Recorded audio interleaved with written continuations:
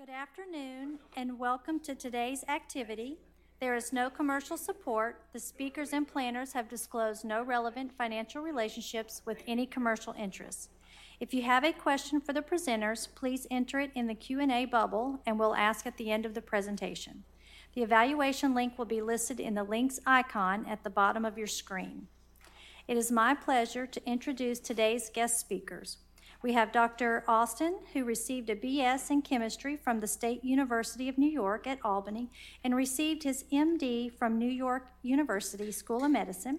He completed a primary care internal medicine residency at NYU Bellevue Hospital and was the chief resident of the primary care internal medicine program. Dr. Austin joined NGHS in August of 2021 as the System Medical Director of Hospital Medicine. Prior to that, he was the medical director of the hospitalist service at Gwinnett Medical Center, later Northside Gwinnett and Northside Duluth for 22 years.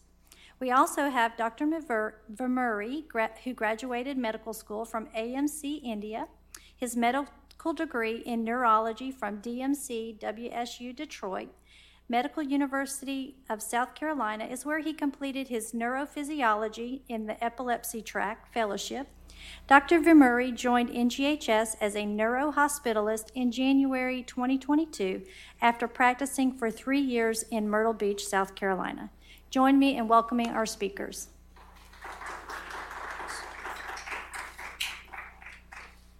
Thanks very much. I hope you all can hear me. I'm Marty Austin, and I'm really pleased that Dr. Vemuri agreed to join us.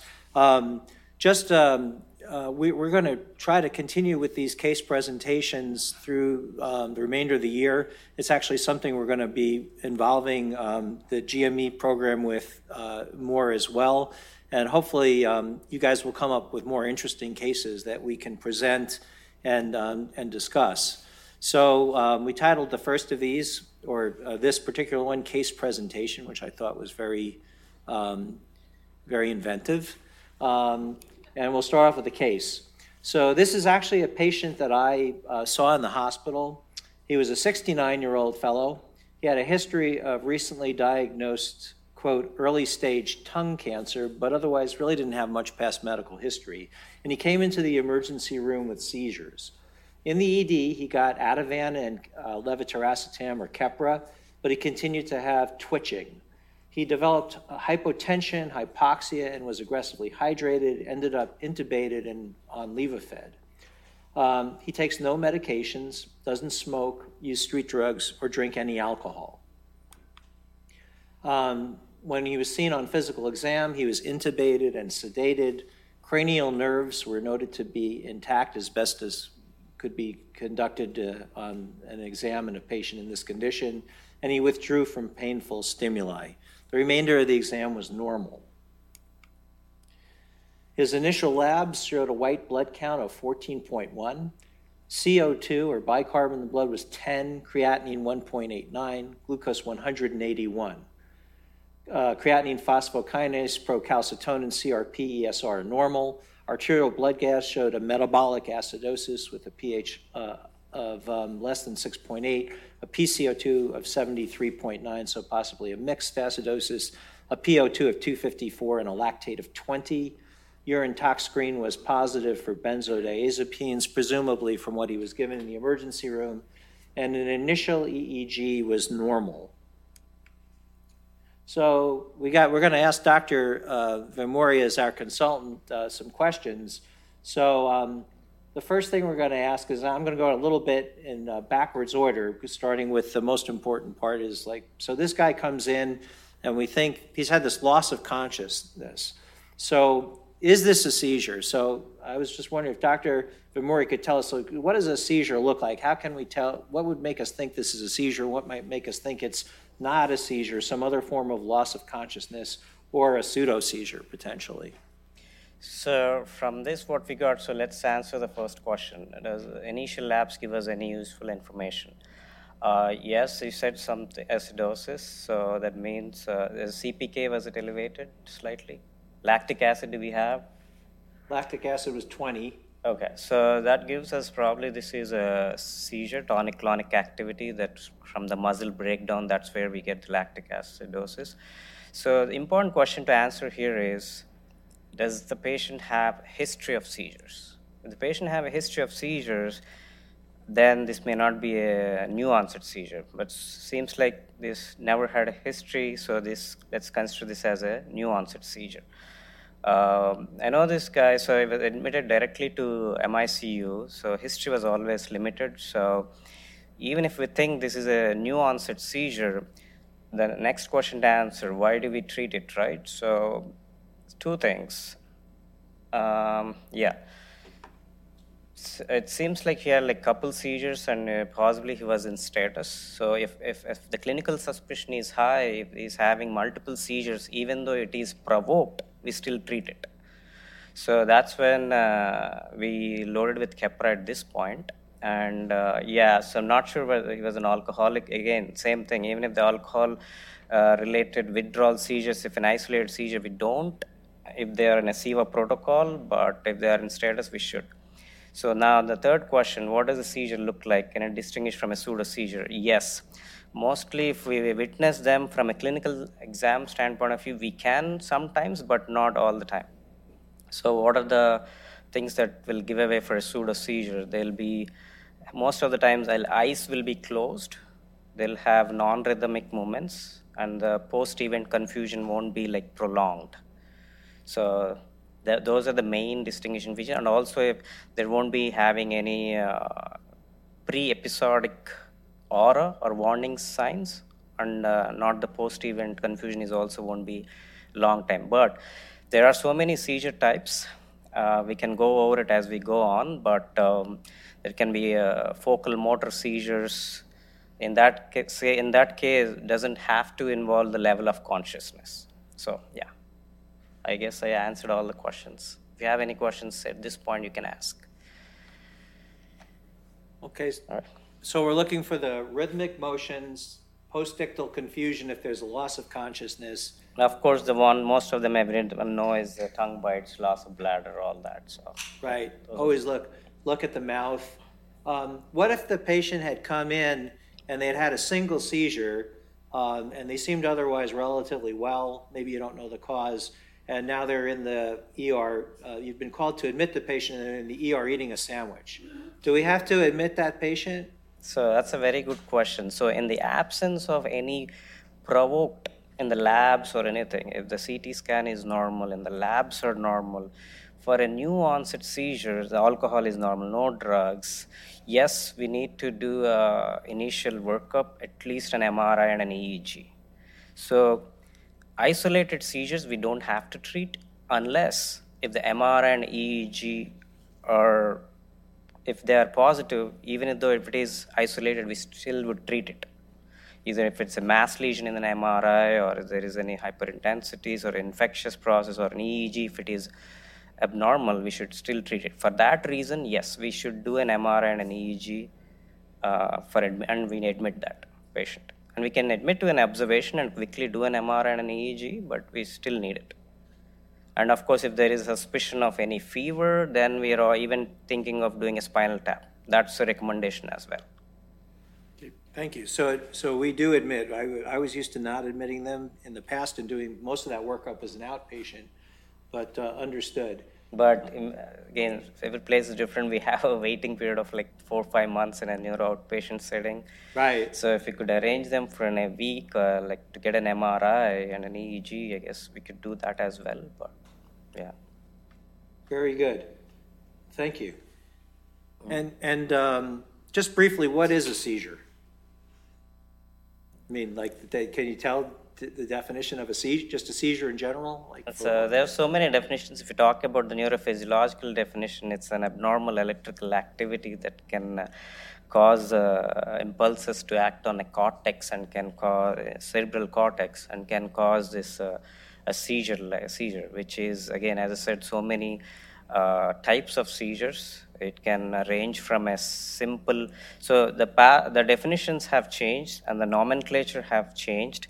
You used to call a simple partial, complex partial, they are all gone. Now we call it as a focal aware seizures and focal seizures with loss of consciousness and focal motor seizures, and of course, a generalized tonic-clonic seizure. Everything is different. Depending on, again, epilepsy is different. If it is a focal epilepsy, generalized epilepsy, if the seizure originating focus is in one area of the brain, it can present in a different way. If it's just in a motor cortex on the left side, patient just will have a right arm jerking, that is a seizure. So if it is, and if that progresses and generalized, it will have a generalized tonic-clonic seizure. So many definitions, yes. Thanks. Thank you. I've just learned that I'm hopelessly behind in what I call seizures. So I'm making mistakes every day talking about generalized seizures and things. So here's the initial MRI scan. So what are we seeing here? So, yeah, here we look at, this is a coronal section. This is the temporal lobe. This is the mesial temporal lobe, we call it the hippocampus. If you see that on both sides, there's an increased signal there. That's we call as an increased hyperintensity in an MRI. It doesn't tell us in terms of etiology-wise, but it can clearly say that could be the reason why he's having seizures, or the other way around. So let's say patient who has a history of seizures. Sometimes they have a left temporal epilepsy. Then if we do an MRI after patient comes in with a status epilepticus, we see those changes too. It doesn't tell us a lot, but it can tell us that the MRI is abnormal, very wide differential at this point. So the seizure itself could cause those abnormalities to appear. It's not a sign necessarily of underlying pathology that caused the seizure. Mm-hmm. Okay. Interesting. There's increased metabolism in that area, increased electrical activity, seizure. So sometimes the status epilepticus MRIs can be like that. Interesting. Even when we had this case, I thought that was a sign. I thought that was an underlying abnormality on the brain. So my first thing after I saw that, I was giving him benefit of doubt that it is the status epilepticus related MRI changes. Okay. And also the fact that his EEG is normal. Mm-hmm. Yeah. So, I went the wrong way. Sorry. So I just threw this in. This is just if you want to get an idea about what the anatomy was there. So you can see where the temporal lobe is. And we were talking about the mesial temporal lobe. And I always love to say Sylvian fissure because it makes you sound really smart there, that fissure between the temporal and lobe and the remainder of the brain superior to it. So just for your amusement and edification.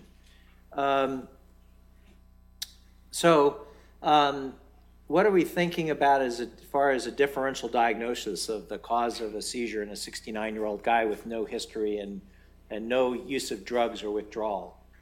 That's right. So again, as I said, the status epilepticus from a known history of a seizure patient can give that. And infectious process, most of the viral infections can have predilections to a mesial temporal lobe because of the direct invasion where they go through the cribriform plate, olfactory bulb, and then close to the limbic system, which is the thalamus, hypothalamus, and the mesial temporal lobe. And of course, the limbic encephalitis, which is an autoimmune encephalitis, can cause mesial temporal hyperintensity. And mostly encephalitis, paraneoplastic, it could be autoimmune, it could be infectious. Infectious is just a wide range. It could be viral, mostly viral. HSV can give that, but with HSV, you do expect sometimes bleeding in that region, which we didn't see in that. So, infectious, neoplastic, inflammatory, just from status epilepticus itself. Those four are my biggest differentials at this point. Vascular, less likely. That's ruled out so far. Okay. And I guess if he didn't have those findings, I mean, we might have seen a tumor, which could have caused it, but we didn't see one. Yeah, and when I said paraneoplastic, it's not the neoplasm in the brain, but it could be anywhere else manifestation as a neuro findings, And I know that another potential cause is some prior trauma, or right? Yeah. That we might not see that on the MRI, but in this case with that, Right. I guess it But still in could have been trauma, I the would cause. expect more changes in the other sequences. Unfortunately, we didn't have all of those, but that's the positive thing that we had. But no other traumatic related scar tissues or anywhere in the brain, even in the temporal region. There is no scar tissue, which I would expect for a patient who had a trauma. So trauma is ruled out, vascular stuff is ruled out so far. At this point, is there anything else that we would order? I know we're going to go over more results later, but is there anything else you'd say, hey, we ought to order this, or we ought to ask about something else in the history or additional imaging? So infectious, we throw in there. So definitely spinal tap to look for all the routine labs and all the viral panel and the meningitis encephalitis panel at this point. Because the EEG is normal, just put him on Keppra and do a spinal tap. Okay. And because we're all going to come out of here looking really smart when we see a patient like this, like I hear that all the time. Like they, we say now we're learning about like saying they have a focal aware or Right, these types of seizures, focal unaware. What about and because the infectious process is still there, I would treat empirically cyclovir, although mostly viral, but we still cover with the bacterial as well, bacterial antibiotics as well. Okay, so viral until we rule out bacterial meningitis. Yes. Okay. And again, you wouldn't necessarily tap every single patient who had a seizure who comes in. We're talking about a guy this sick. Yes, sick, with MRI findings, yes. So the other thing I was going to ask you is a lot of times people throw around these terms. So they say they have meningitis, they say they have encephalitis, they say meningoencephalitis, so that we can impress our attendings. Like, what's the difference? How can we look at somebody maybe clinically or otherwise and say this is meningitis or encephalitis or meningoencephalitis? So, encephalitis, the term itself is it's just more of the level of consciousness affecting from the meningeal irritation. Not all meningitis can have encephalitis. There can be a mild viral meningitis where they'll have some fever, but their mental status is normal, and without any other focal findings, that is meningitis. And as long as there is a involvement of an mental status, meningoencephalitis. Okay, so the mental status, you could be kind of lethargic or comatose from a meningitis potentially, but the encephalitis causes the really strange behaviors and stuff like that, right? So somebody who's acting psychotic or something, right? Exactly. You would start suspecting encephalitis, right? Okay, which would mean brain infection directly or brain irritation, I guess, as opposed to the meninges. Meninges, yeah. Okay, good. So lactic acid normalizes, and the patient's no longer acidotic. And there's this initial CSF result. So there's 2 white cells, the protein is elevated, and the glucose is normal. Does that crack this case wide open? Do we know exactly what's going on now? Not at this point, but at least we can rule out bacterial and fungal meningitis at this point.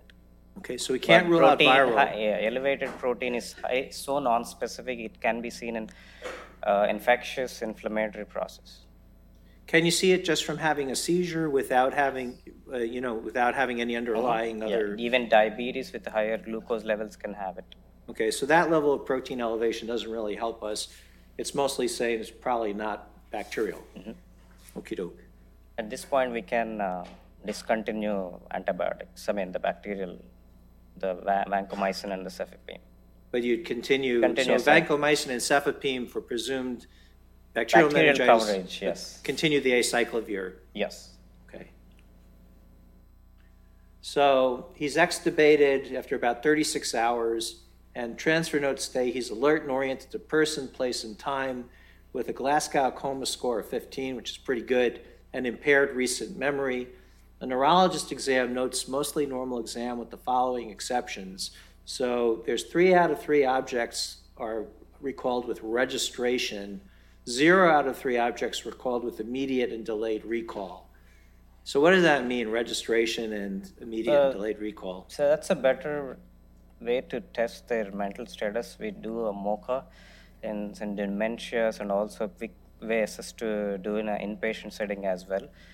So that's testing a memory part of it. So registration, if you gave him 3 names, he would quickly get back to you. And if you ask the same thing in like 2 minutes later, he had no clue, especially in his case. So, but he was with it. He knows what's going on. He had family members next to him, and he answers everything appropriately. 2 minutes later, oh, I had a seizure.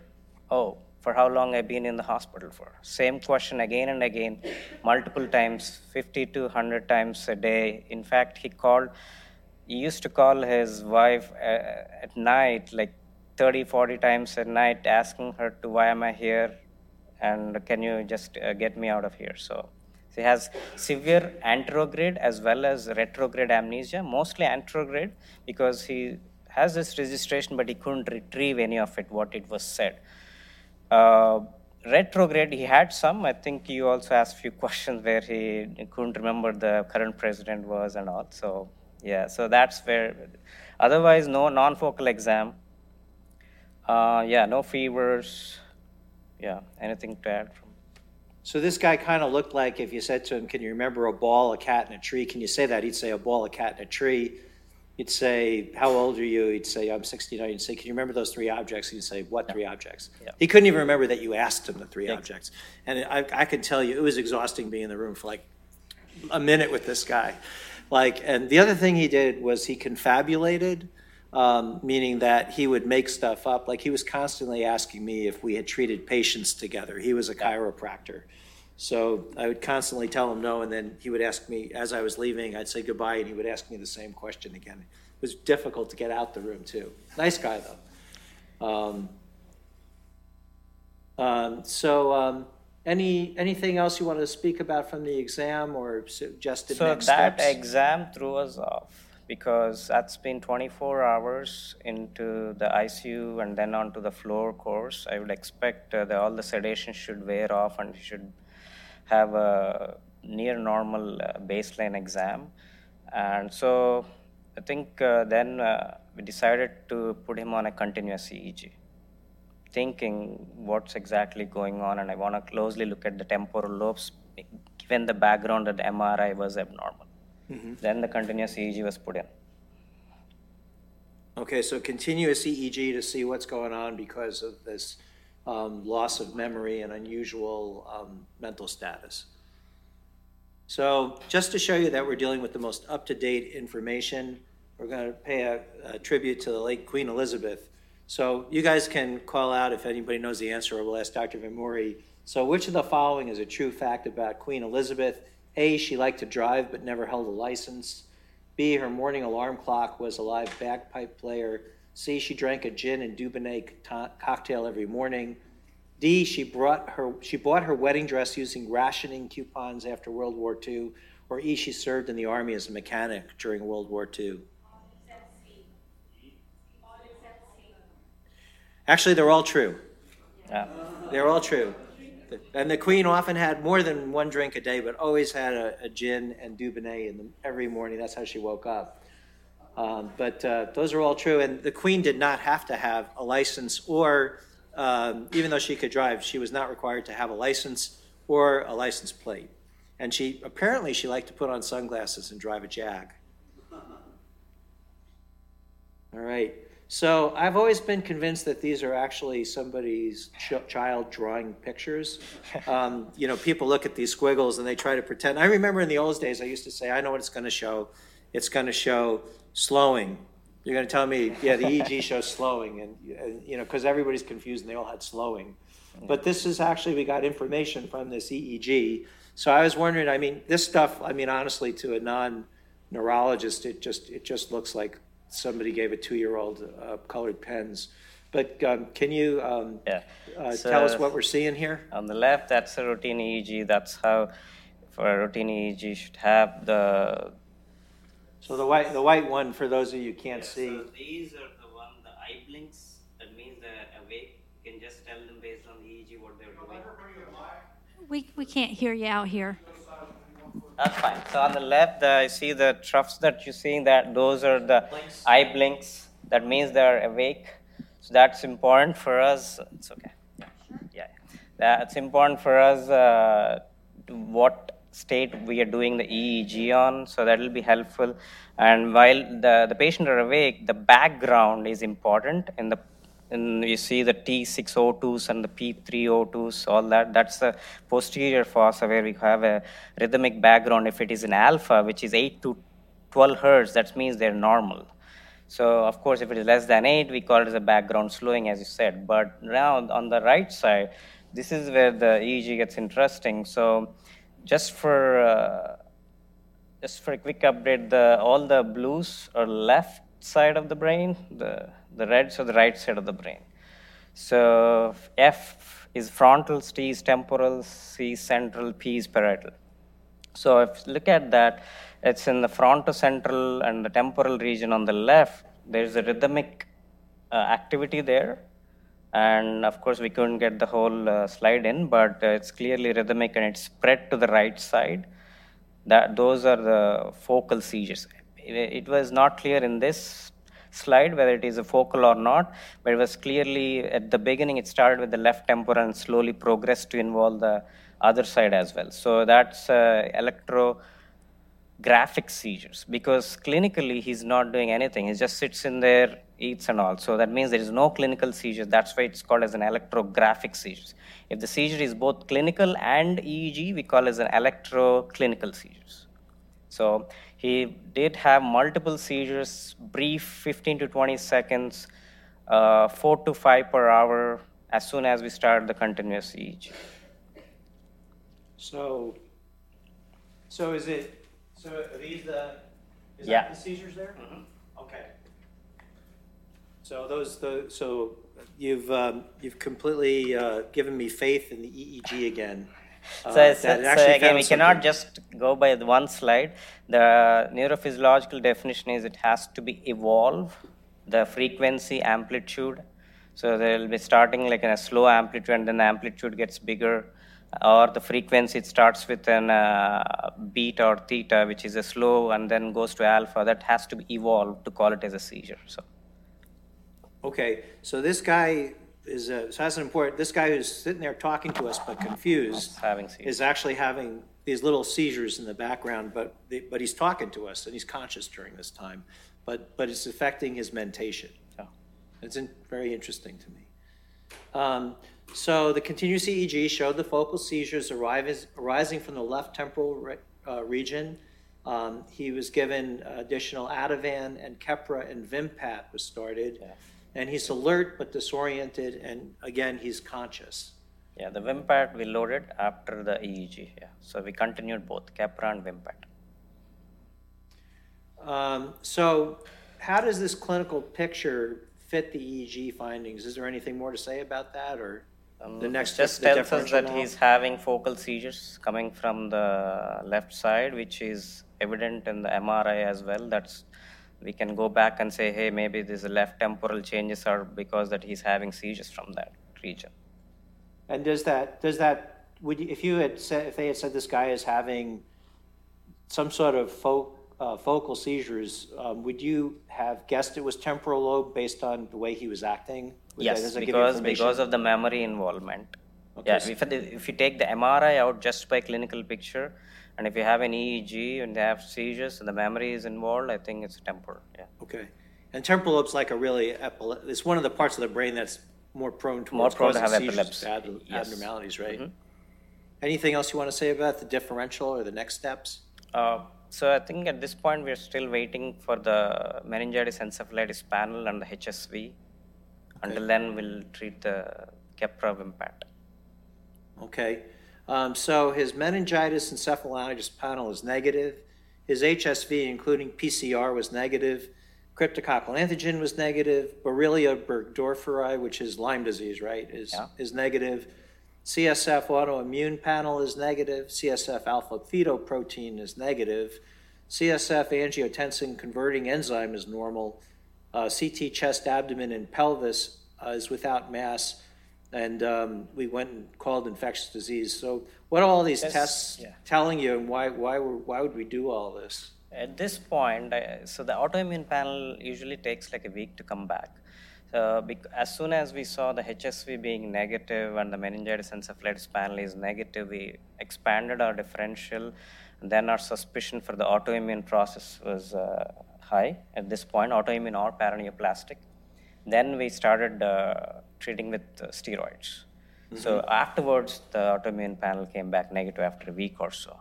But the CSF-As, and because the paraneoplastic was still in the differential, we decided to do a CT abdomen pelvis. Right. So And also there's a history of some tongue cancer. So we're looking for a tumor that could cause a paraneoplastic syndrome. Paraneoplastic That's encephalitis. elsewhere in the body, but not in the brain. So what does the CSF alpha fetoprotein mean? CSF, neuro guys, can you help me out here? Alpha fetoprotein. Dr. Markandaya, do you have? Probably for like a cholangiocarcinoma, but not Oh, yeah, there you go. Okay. Yeah. Okay. a paraneoplastic. It's part of the Yeah. paraneoplastic for Yeah. even in the CSF, huh? Oh, well, I'm going to go ahead, Dr. Vimori. So yeah, the CA19s and the AFPs, all that we do from a serums to see if there's any cancer anywhere. The CSF alpha protein is also part of the paraneoplastic panel. There are so many antibodies. There's a big, like 25 antibodies we send in that panel. Anti-HU, anti-TA, YO, GAD, NMDA, AMPA. These are all the antibodies which can be positive in a cancer of somewhere else in the body. And the But I just angiotensin converting enzyme inhibitor, is that for Sarcoidosis, sarcoidosis? neurosarcoidosis, because inflammatory diagnosis is still within the differential, yeah. Okay. So, I don't know how accurate that is. I know it's kind of like even peripherally, it's not Yeah, it's not it is not. 100%, but I guess it'd give you a hint if it was really Yeah. high. So anybody who hasn't been told the diagnosis, anybody have a stab yet at what this could be? Question here. Yeah. Since he has the limbic, not temporal mesolial sclerosis or with the hyper enhancement there, so I'm not sure about those are all the paraneoplastic antibodies or that you mentioned. How about this? Something I remember when I was a resident is the potassium channel things. This is also Yes. part of paraneoplastic, or it is Autoimmune / paraneoplastic panel. There's VGCC, there's LGI, there's NMDA. These are all channelopathies. Okay. Where the potassium channel antibodies. Those are all part of the panel where we send to Mayo Clinic. It's a big epilepsy autoimmune panel. Yeah, to answer your question, so MTS is different. MTS is a mesial temporal sclerosis where we see kind of a scar tissue and atrophy in the hippocampus, and it's mostly unilateral, and it's different from the other side. Here, what we are seeing is more of a bilateral increased signal rather than sclerosis. And you decide to treat the steroid based on paraneoplastic is different? Because our differential is autoimmune / paraneoplastic encephalitis. So the reason for treating the steroids is we have to understand the pathophysiology behind it. So as you know, autoimmune, right? Even if it is at this point, even if it is a viral, what is the mode of attacking the virus to the brain? Either it's a direct invasion, or the other thing is systemic inflammation. So that's obviously an inflammatory pathway, like increased cytokine storm, all that. So we do steroids even for autoimmune, paraneoplastic, and sometimes infectious too. Okay, thank you. But I don't think it was enhancing. I don't think it was contrast enhancing. It's more of a T2 hyperintensity. Yeah. For the autoimmune? For the MRI. No, mesiotemporal? No, mesial temporal sclerosis won't enhance because it's not a neoplastic process. Even in the infectious inflammatory process, sometimes they don't enhance. Yeah. Okay. So moving on, he was given IV Solumedrol, the big guns, the 1 gram daily, continued on his Vimpat, Keppra, and acyclovir. His EEG showed improvement with bilateral independent intermittent temporal slowing, so we're back to slowing. Yeah. There's always slowing, but that no means seizures. at least there is improvement. No seizures coming from that. Right, but he's slow. So he got tapped again. So this guy was getting everything in doubles. He got another tap that showed a protein of 97.1, so it's up a little bit. Glucose was 101. The number of white cells was up to 21. And it was blood tinged, but there were 2,000 RBCs. And then the meningitis panel, autoimmune encephalitis panel were repeated, still negative. HSV PCR ×2 now still negative. And now we got back also arbovirus antibody, West Nile virus, and cultures were negative, and he was HIV negative. So the reason for repeating the TAP at this point is by this time autoimmune encephalitis panel came back negative after I think 3 days to 5 days of Solumedrol. So that's where now we can lower the differential, still looking at the infectious process. And the reason for repeating the spinal tap and reason for HSV PCR is, so there can be so many false negatives for the HSV PCR if we do it early in the course, like day 1, day 2. So from infectious disease guidelines as well, we recommend repeating it between 3 to 7 days if the clinical suspicion is high. That's the reason for repeating the TAP. Okay. And so after the panel came back negative, we stopped steroids. Of course, there are other options where we can talk later. What are the treatment options for the autoimmune encephalitis? But at this point, clinically, he didn't improve, but electrographically, seizures got better. So we just continued Vimpat and Keppra at this point, and acyclovir, and waiting for the repeat TAP. And this was still a guy who you went to the bathroom before you went in the room because you'd be in there for a while because he would keep asking the same questions. The arbovirus, what is? I think we know West Nile virus, and that often causes that kind of flaccid paralysis. Or any viral panel that we could get hold of, we just throw it everything. So that one also causes. And if the viruses were positive, would you still use the Solumedrol to try to? Because they're still showing inflammation in the CSF, right? Because is there a reason to continue Solumedrol? No, once you see this, you just stop. I would stop because EEG improved. So. Right. Okay. If the EEG, but it was worth it still to do even with this because the virus could have been causing inflammation. Yeah. Okay. So we already asked that what's with all the labs. The EEG is abnormal, so they're slowing, so something's not working right, and but it doesn't show seizures.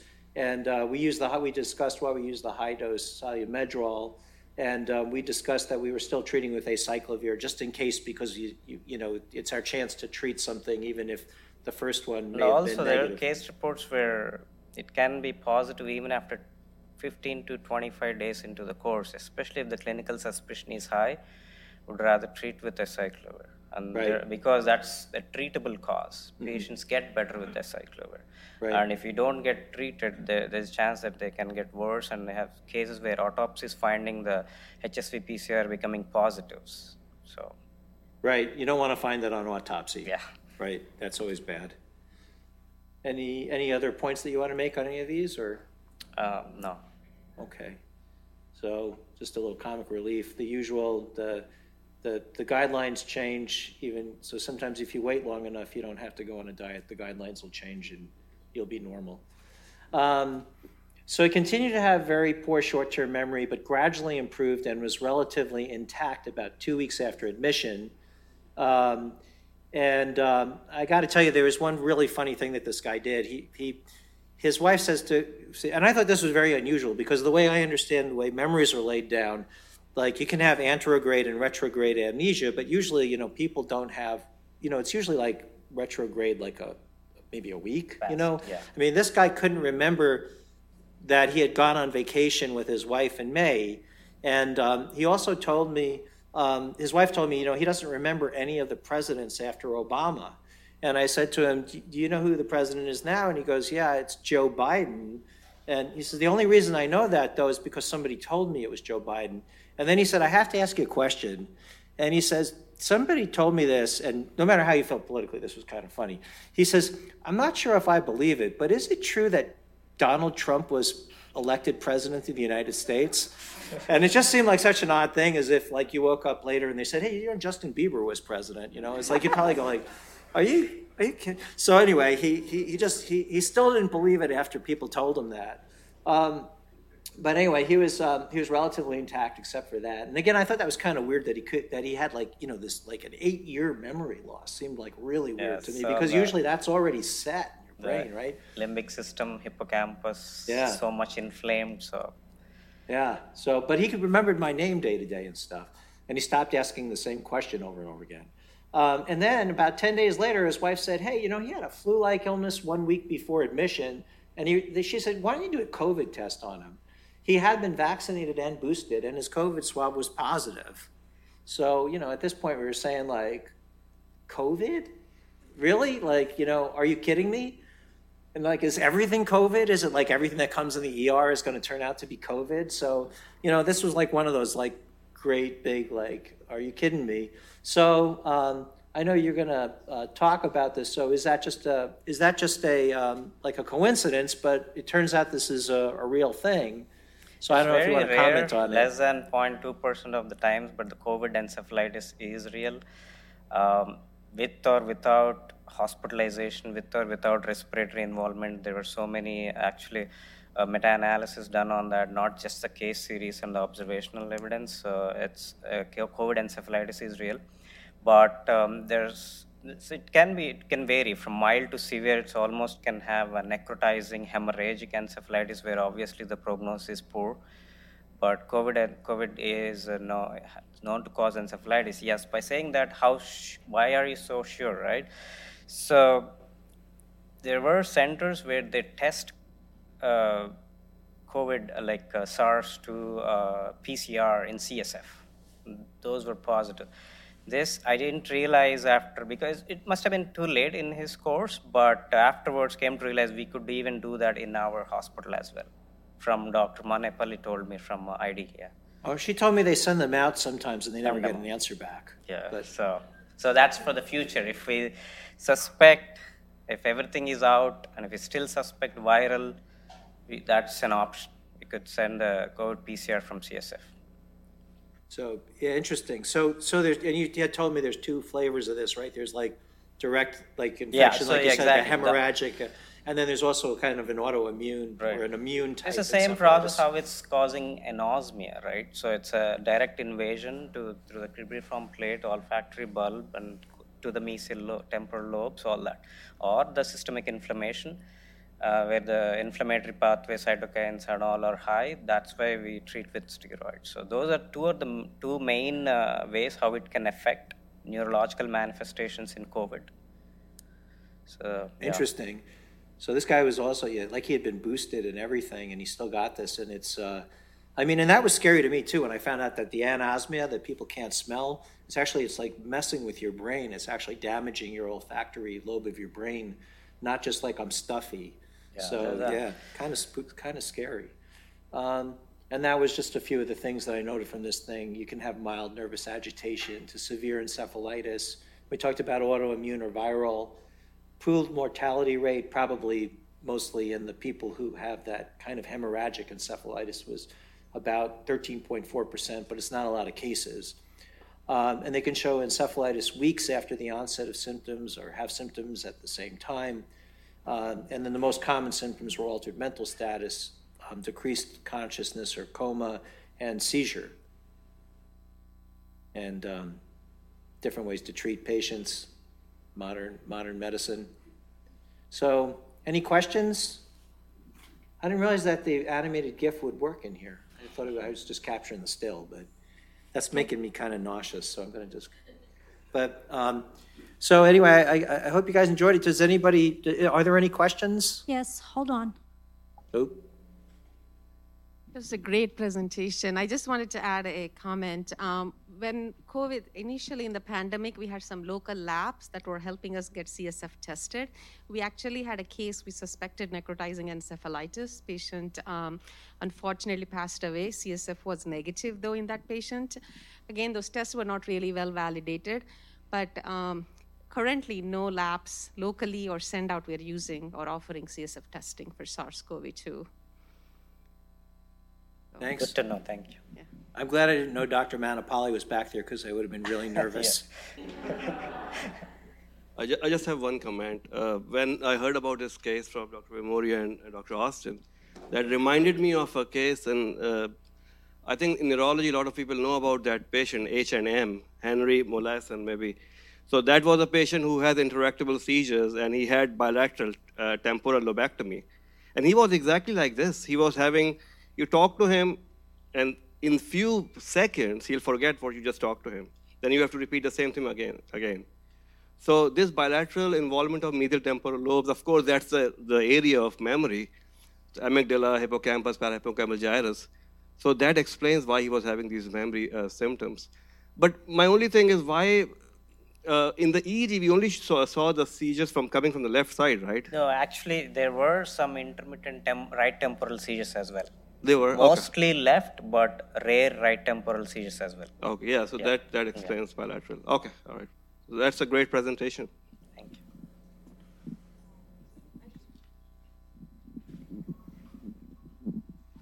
I just wanted to know what happened after the hospitalization. Do we have any follow-ups? How did he do? I've looked in Epic, and I don't think he went to his follow-up appointments. He might have found physicians elsewhere.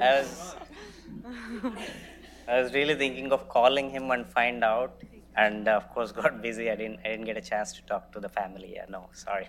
I have approach avoidance. Like, I kind of want to call him and see how things are going, but I'm afraid he'll ask me the same question over and over again if I... So last, TB or syphilis was indifferent. I mean, VDRL was VDRL test was maybe, negative, but maybe yes. I didn't look. I think we checked, yeah. Okay. Of course, TB we did not. I'm not sure whether we have. Dr. Manepalli may Goes remember, but I with don't temporal. No, I think with TB, sorry. Yeah. Hello? Yeah. With TB, you get a basal meningitis, a basilar involvement. There's granulomas. There's a lot And of also pus CSF in the base was- of the brain. Your cranial yeah. nerves are affected. It's very, very different. I've seen a lot of TB. And also CSF, we see the glucose, white blood cells, Very those high. are normal. Protein So is- suspicion was low, yeah. And Yeah, the the protein's protein- usually really high. I know that. 1,000, We had a couple of yeah. cases of that. Yeah, the protein glucose was can through the be roof. very low. One comment, great presentation, by the way, it's my first few days here. But one comment is viral illnesses are triggers for autoimmune encephalitis outside of things. So for example, you can have HSV encephalitis and then a few months later develop NMD encephalitis. So there are situations where, in COVID, like you said, could have triggered an autoimmune encephalitis. Yeah, in this sure. patient. So actually, with some residents, and some of them may recall, we have seen very interesting patients since I came in here. One is an LGI1 encephalitis. His presentation was rapid cognitive decline. That's it. And looking back, he had 3 admissions with the sodiums of 110, 120, 130, hyponatremia from SIADH. And so LGI1 encephalitis can cause facio-brachiodystonic seizures, mostly of the facial pulling and the hand. So non-specific seizures sometimes even can be missed in an EEG. And guess what? The panel came back as an LGI1 encephalitis, which causes all the 3: cognitive decline, hyponatremia, and then the seizures. And he improved with IVIG. That I was able to follow up on that. So yeah, there's so many.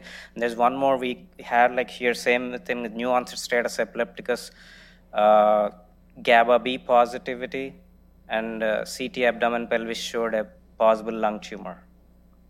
So no other symptoms otherwise. So they can present so many autoimmune NMDA.